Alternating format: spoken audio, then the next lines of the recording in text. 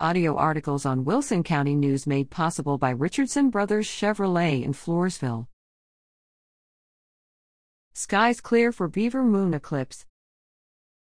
Floresville resident Crystal Franklin and two of her 3 children stayed up all night November 18th to 19th in Floresville's River Bend subdivision to watch the full Beaver Moon eclipse and capture these time-lapse images. Franklin, a former teacher, and her daughters, ages 6 and 9, had a moon-centric day complete with a moon pie to celebrate, she said.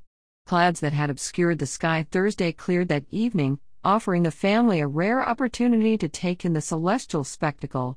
The toddler didn't make it. Franklin added with a laugh. Last week's event was the longest partial lunar eclipse in 580 years. Lunar eclipses are caused when the Earth gets between the sun and moon.